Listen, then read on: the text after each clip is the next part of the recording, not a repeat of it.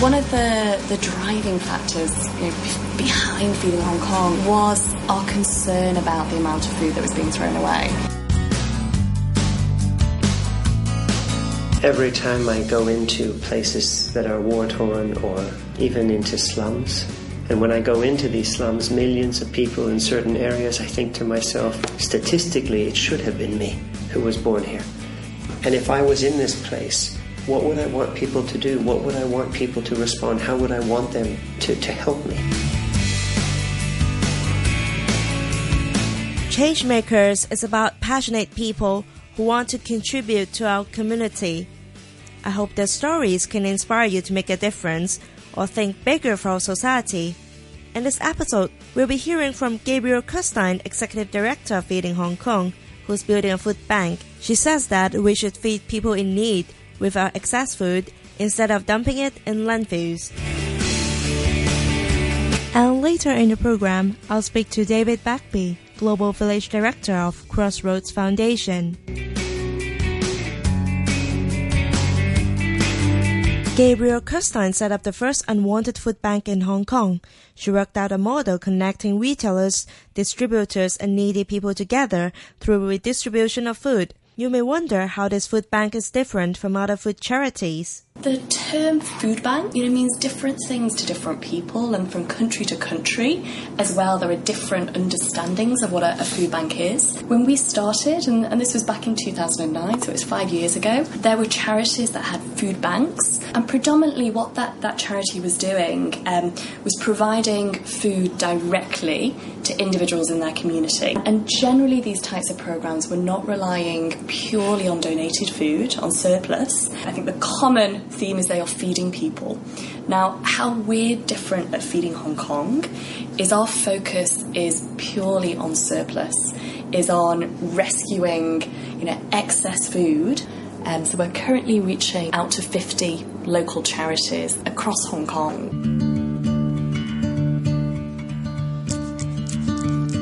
At the warehouse of Feeding Hong Kong in Tseung Kwan O, Gabrielle describes the food on a shelf that will soon be redistributed to the needy. At the corner, there are over 2,000 pieces of bread stored in an airtight container overnight. This bread will get loaded to the van later in the morning.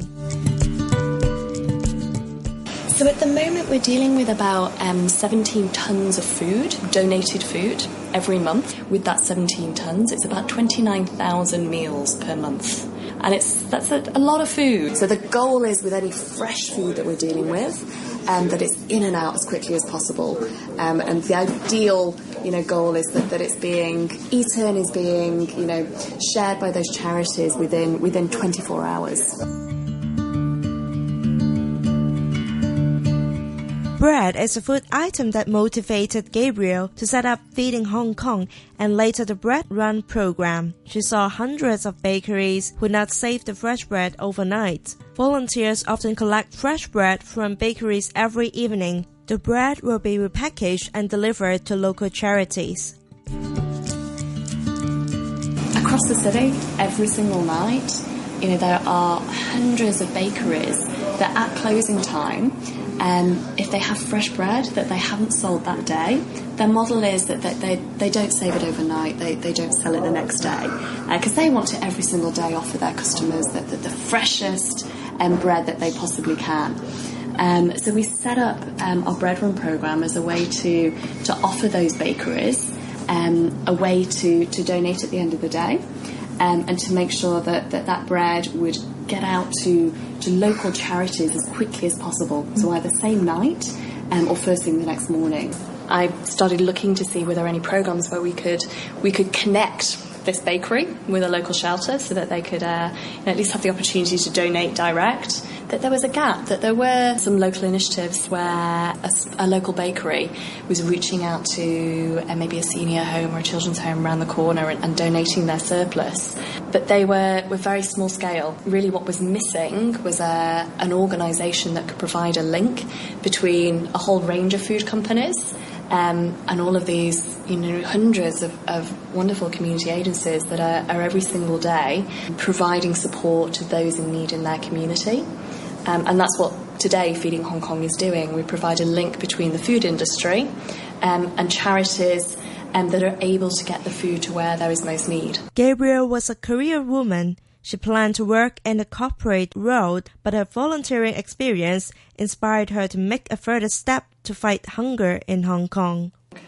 Feeding Hong Kong has been a very personal journey for me. I've lived in Hong Kong now for 11 years. I came out in 2003. I moved out from the UK. At that stage, I was back before I came to Hong Kong. I was living in London, and I worked in an advertising agency. And then when I moved over here, carried on in a similar path. I was working in marketing and events. And I always enjoyed my job. I had some really wonderful roles and wonderful opportunities to travel and to meet, really interesting people. It was a very interesting job, but for me, there was always something missing. I was always, I think, looking to do something that for me was a little bit more meaningful, that allowed me that opportunity to give back. How Feeding Hong Kong kind of came about is that I decided to take a break, to step away from the job that I had, and I took a year out to do a postgraduate course in development studies, which was a year where I took the time to understand more about poverty around the world, about how as individuals, how as NGOs, as corporations, how we can help address issues of poverty, which is still so prevalent around the world, despite the fact that we've developed so much. And at the end of that year, I came back to Hong Kong, and at that point thought I would go and work in CSR. I thought I was really passionate about development, and I thought a position in CSR was really for me a good path forwards, because I started volunteering with a local environmental charity called Green to Greener, which is led by a wonderful lady called Christina Dean, who I think truly encapsulates the word eco-warrior. Christina was very passionate about food waste, so when I started volunteering with her, I got involved in this project. But there was one day I walked around to Christina's flat. On her table, she had this mountain of bread, and she told me the story how the night before she'd been around the back of a supermarket. There, a lady had come out of the back door of the supermarket, was heading towards the bins, and she was going to dispose of all this bread in the bins. And Christina knew that the bread was so fresh because she could see the steam filling up the wrappers. And so she'd stepped in. She wouldn't let this lady throw the bread away, and instead she'd taken it home. And that next morning, what we were looking at was not compost, it was food. And that was really the moment where Feeding Hong Kong began. Gabrielle also sees a moral responsibility to reduce the burden on landfills. Her work has a positive impact on the environment. One of the driving factors behind Feeding Hong Kong was our concern about the amount of food that was being thrown away. And currently it's over 3,600 tonnes of food every single day that ends up in landfill. From an ethical point of view, that we have people that are struggling in Hong Kong, that aren't able to afford enough to eat.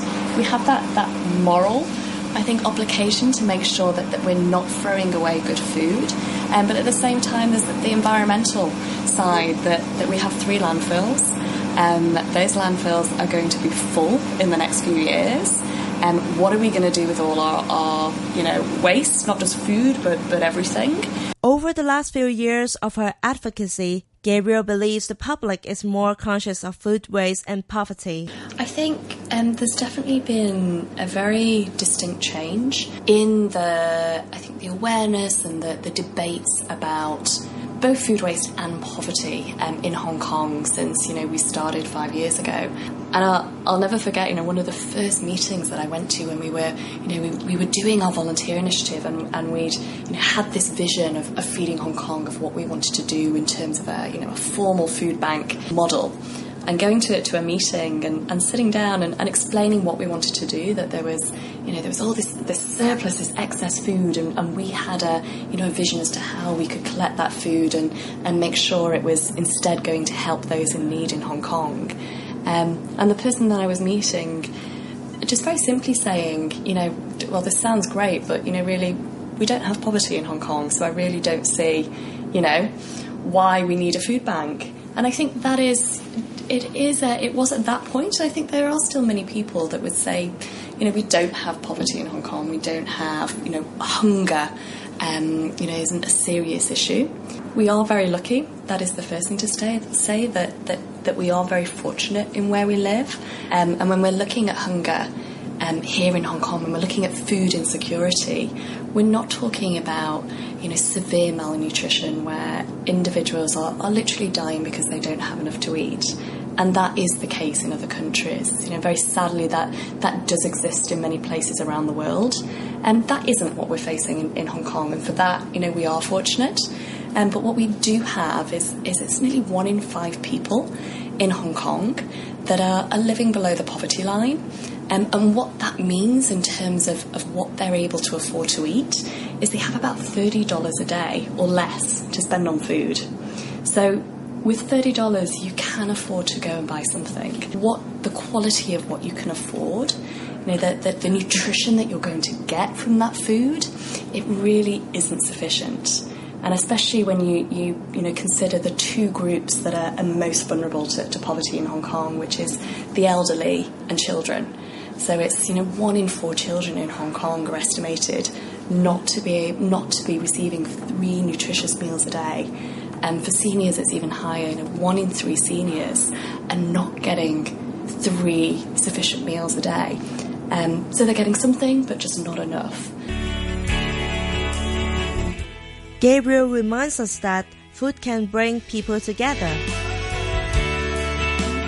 Every Christmas, we organise a series of community meals where we kind of work in partnership with our charities, and we put together a special Christmas lunch. And it's an opportunity for me and the rest of our team to actually sit down and to talk to the families, to talk to the seniors that are receiving food support, and also just to see how food brings people together. And I think that's the most wonderful thing about the Christmas lunches. It's really how food is something that, no matter what their other struggles are, that they can come together over a meal, and we can help that happen through Feeding Hong Kong.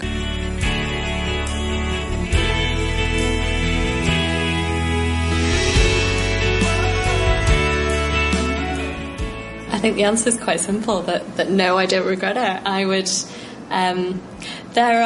It's definitely not been an easy journey. It's been a very difficult 5 years. There's been many personal challenges that I've had to make, and things that I've had to give up. I've changed, not just jobs, but it's changed my entire life. But I think the reward far outweighs anything that I've had to give up. I've never felt so happy in something that I've done. I feel incredibly lucky to have had this opportunity.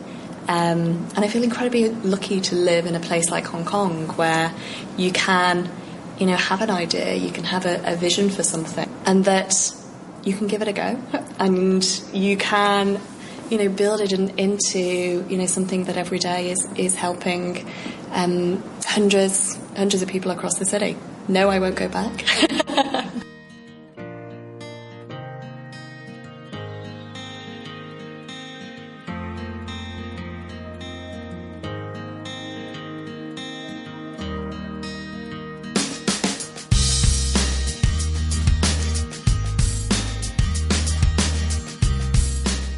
The Begbie family set up the Crossroads Foundation in 1995 in Hong Kong. It aims to connect people in a broken road. I am speaking to a younger member of the family, David Begbie, Global Village Director and the Director of the Global Experience at Crossroads, about his personal journey in making a difference. In terms of Crossroads, I think one of the special things for me is that my parents' journey and my journey fused together. My parents did not plan to start Crossroads. In fact, our family had no plans to start a charity. We were living here. But all of us as a family, we had all been exposed to the same kind of needs. And so the question was for all of us, how do we respond? And for you, for me, each one of us individually has a different way that we can respond to this world and to the problems within it. And so for my family at the beginning, my parents were just using their skills pro bono, volunteering. But over time, an opportunity arose where suddenly there was a major disaster. At that time, it was northern China. 2 million people had lost everything in a flood. And people that we had helped before called us and they said, please, we need clothing for 2 million people. And so suddenly we had no resources. We began to receive resources from Hong Kong. We sent them off and we realized that Hong Kong had so much to give. It's such a generous community with so many resources. And so we began to take Hong Kong's materials, send them to people in need. And then we realized, not only is Hong Kong generous with resources, but Hong Kong it's a hub for the world. And so we could ship from here all over the world to places in need. And so suddenly this became a part of who we were. So when I finished my university and I came back to Hong Kong, again, what my parents were doing and what my own heart wanted to do, those paths merged. My whole childhood, I had the privilege of seeing a lot of places in need. I grew up in the Philippines. I did a lot of travel around the world, and I saw a lot of places that were poor. And as a 14-year-old boy, I really wanted to make a difference, but I didn't know how. I wasn't smart enough to be a doctor or a lawyer or an IT guy. And I suddenly realized part of who I was a communicator. And I thought, well, how can I take my heart to serve people in need? What does that look like, to use me to help people in need? And what was in my heart was a desire that maybe I could use my voice on behalf of people that I had seen. I could seek to be a voice for the voiceless. Part of the Crossroads story is about global distribution. David believes that we are living in a materialistically rich environment. His role is to reconnect and redistribute our unused stuff to the poor from the other side of the world. I think what truly surprised us was that the world had such great needs and there was such resources that could be used to serve the world, but they were disconnected. We looked all around the world.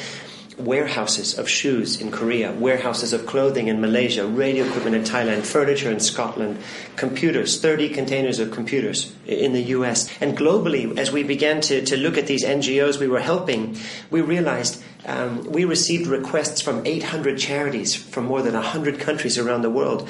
We saw all of these people in need. We saw all of these resources and skills and time and opportunities to help them, but they weren't connecting. We cannot contribute much, but if we can link together those who have needs and those who have resources, that strategic link will mean that more help would happen. And so the work of Crossroads, we have this, where we're sitting right now, we're in this old army base. When you walk in, you'll see that the paint is peeling and the walls are cracked.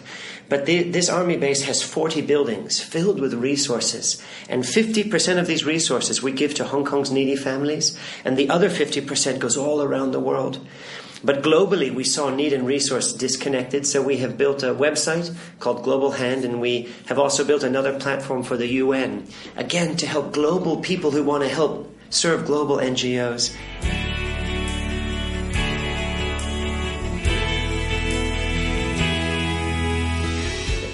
Every time I go into places that are war-torn or even into slums, and when I go into these slums, millions of people in certain areas, I think to myself, statistically, it should have been me who was born here. And if I was in this place, what would I want people to do? What would I want people to respond? How would I want them to help me? I asked David about his personal connection to poverty and global imbalances. He explained that people in general think in simple terms that poverty is connected just to money. He thinks that the issue of poverty is like a web. And I think for me, this concept of the web is very interesting because it means that the issue is not simply addressed by throwing money at it. If poverty is only about money, then the only way that I can help is give money, and I have none. So I can't help. But if I am a doctor and I have medical services that I can offer, then my medical skills can lift one of those threads of the web of poverty or the web of need. If I'm in business, then I can use who I am to create jobs, to create opportunities. If I'm in government, then I can work on policy issues that can help to bring a holistic solution. And because of the complex nature of this issue, suddenly it means that all of us have a way we can engage. Everyone, a student to an old retired person, all of us have ways that we can respond to this issue. And for me, that message is empowering. Because I used to feel like I couldn't do anything. Yeah, I'm not a doctor, I'm not the UN, I'm not Mother Teresa, what can I do? And yet the truth is that we all have ways that we can serve, because the issue, it is a complex one. David runs simulations for people to experience poverty, HIV/AIDS, or even live like a refugee. Those who participate will have a taste of struggle for survival. But we also run some very weird activities that help connect people's hearts. Why don't we bring CEOs from Hong Kong to Crossroads, and when they come, we'll take away their wallet, their watch, their cell phone, their iPad. We will give them rubbish. We'll let them build a slum, a panmankai, and for 24 hours they can sleep on the ground, eat with their hands, make a road by breaking rocks. And we did this once. And these business leaders, they were so moved, they said, please, can I bring my office back? Not for 24, but just 2 or 3 hours so they can care.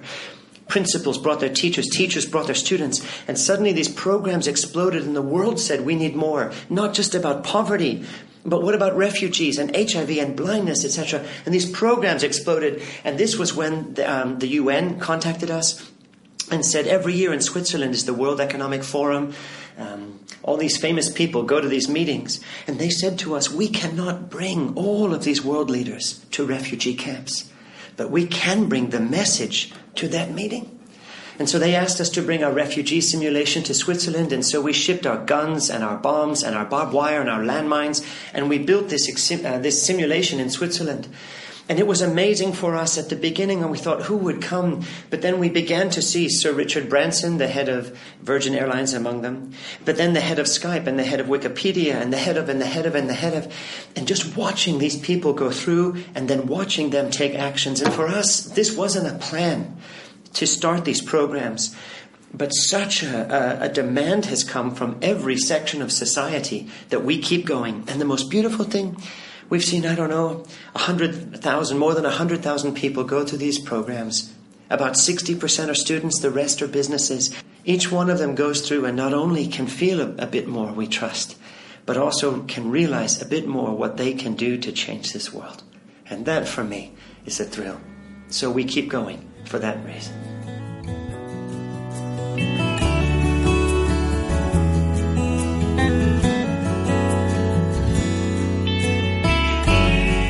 And through these simulations, we then begin the dialogue about what can people do in response. How can a private citizen be who they are and also make a difference? When we're dealing with corporates or individuals, so if we deal with a company, we try and understand who that company is, what they bring to the table, and then we look at this world of need and we say, how can we link that company's skills and opportunities to an area of need? When people come and do our simulations, and they just for a moment symbolically step into the shoes of people in need, one of the things I love is afterwards when they talk with us, sometimes it's with tears in their eyes, asking the question, what can I do? What can my company do? And I have seen charities start because people have gone through these simulations. I have seen companies burst into amazing engagement with global issues because they've gone through these simulations. I've seen students change their studies. I've seen people change their jobs. And bit by bit, just this beautiful joy of seeing not only people engaging with a world in need, but seeing the world itself being shaped because empowered people are understanding how they can play a part in addressing world need. Those are some of the things I love. In the context of Hong Kong, David believes that everyone has a role to play. 20 years ago, volunteering and service within Hong Kong, it was a very different landscape. But Hong Kong is increasingly and wonderfully, it's shifting in every area, the education sector as well as the corporate sector, to be able to realize that we all have a role to play. And we all, in fact, when done strategically, can make a huge impact on the community around us. One of the exciting things for me is seeing within Hong Kong this shift of this call to action across every sector where people can again bring their core competency, who they are, to the table to see how we can help bring solutions, even for our local society.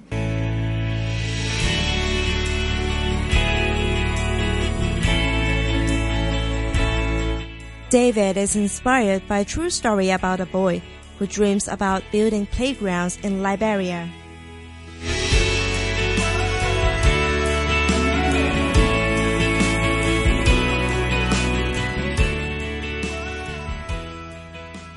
About a year ago, I was in Shanghai, and I met a small boy who was 9 years old. And the mother, she thought to herself, you're only 9 years old. But she didn't say that. She said, son, what do you want to do? He said, Mom, I want to give these children a playground What do I need? And the mother looked at her son and she said, land. If you want to build a playground, you need land. So this 9-year-old boy, he went to Google. He typed buying land in Liberia. He clicked enter and he learned that if you don't come from that country, you can't buy their land. He came back to his mother. He said, Mom, I can't buy land. Who has land? And the mother said, well, I don't. The boy now has 2 acres, but he needs a playground. So he returned to Google. He found on Google a company that takes old playgrounds, fixes them, and sends them to other countries. He dialed using Skype the number on there. He spoke to the CEO. The CEO said the playground that you would like to send is $50,000 US. And this 9-year-old boy said, okay. And he spoke to his classmates and his teachers and his friends. And bit by bit, this boy began to create awareness of this issue. And 4 months later, this playground was being sent to Liberia. This boy and his mother was there. An opening celebration occurred. And the senator from this country was there. The vice president of Liberia was there. 2,000 children were there.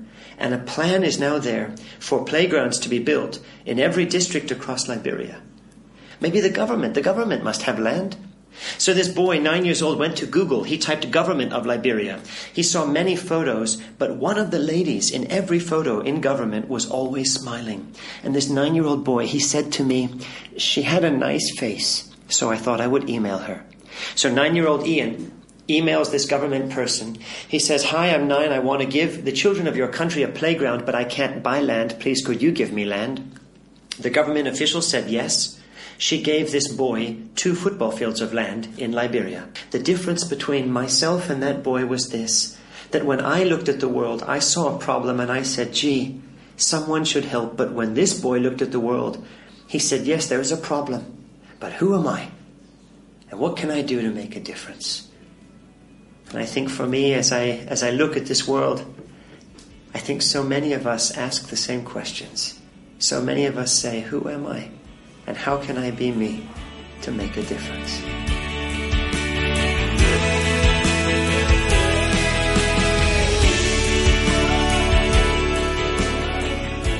David has empowered hundreds and thousands of people from all walks of life to think about their roles in changing the face of global poverty.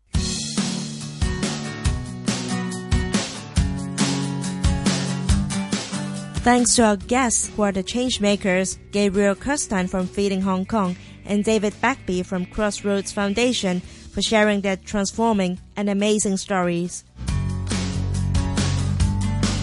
More changemakers next Saturday morning.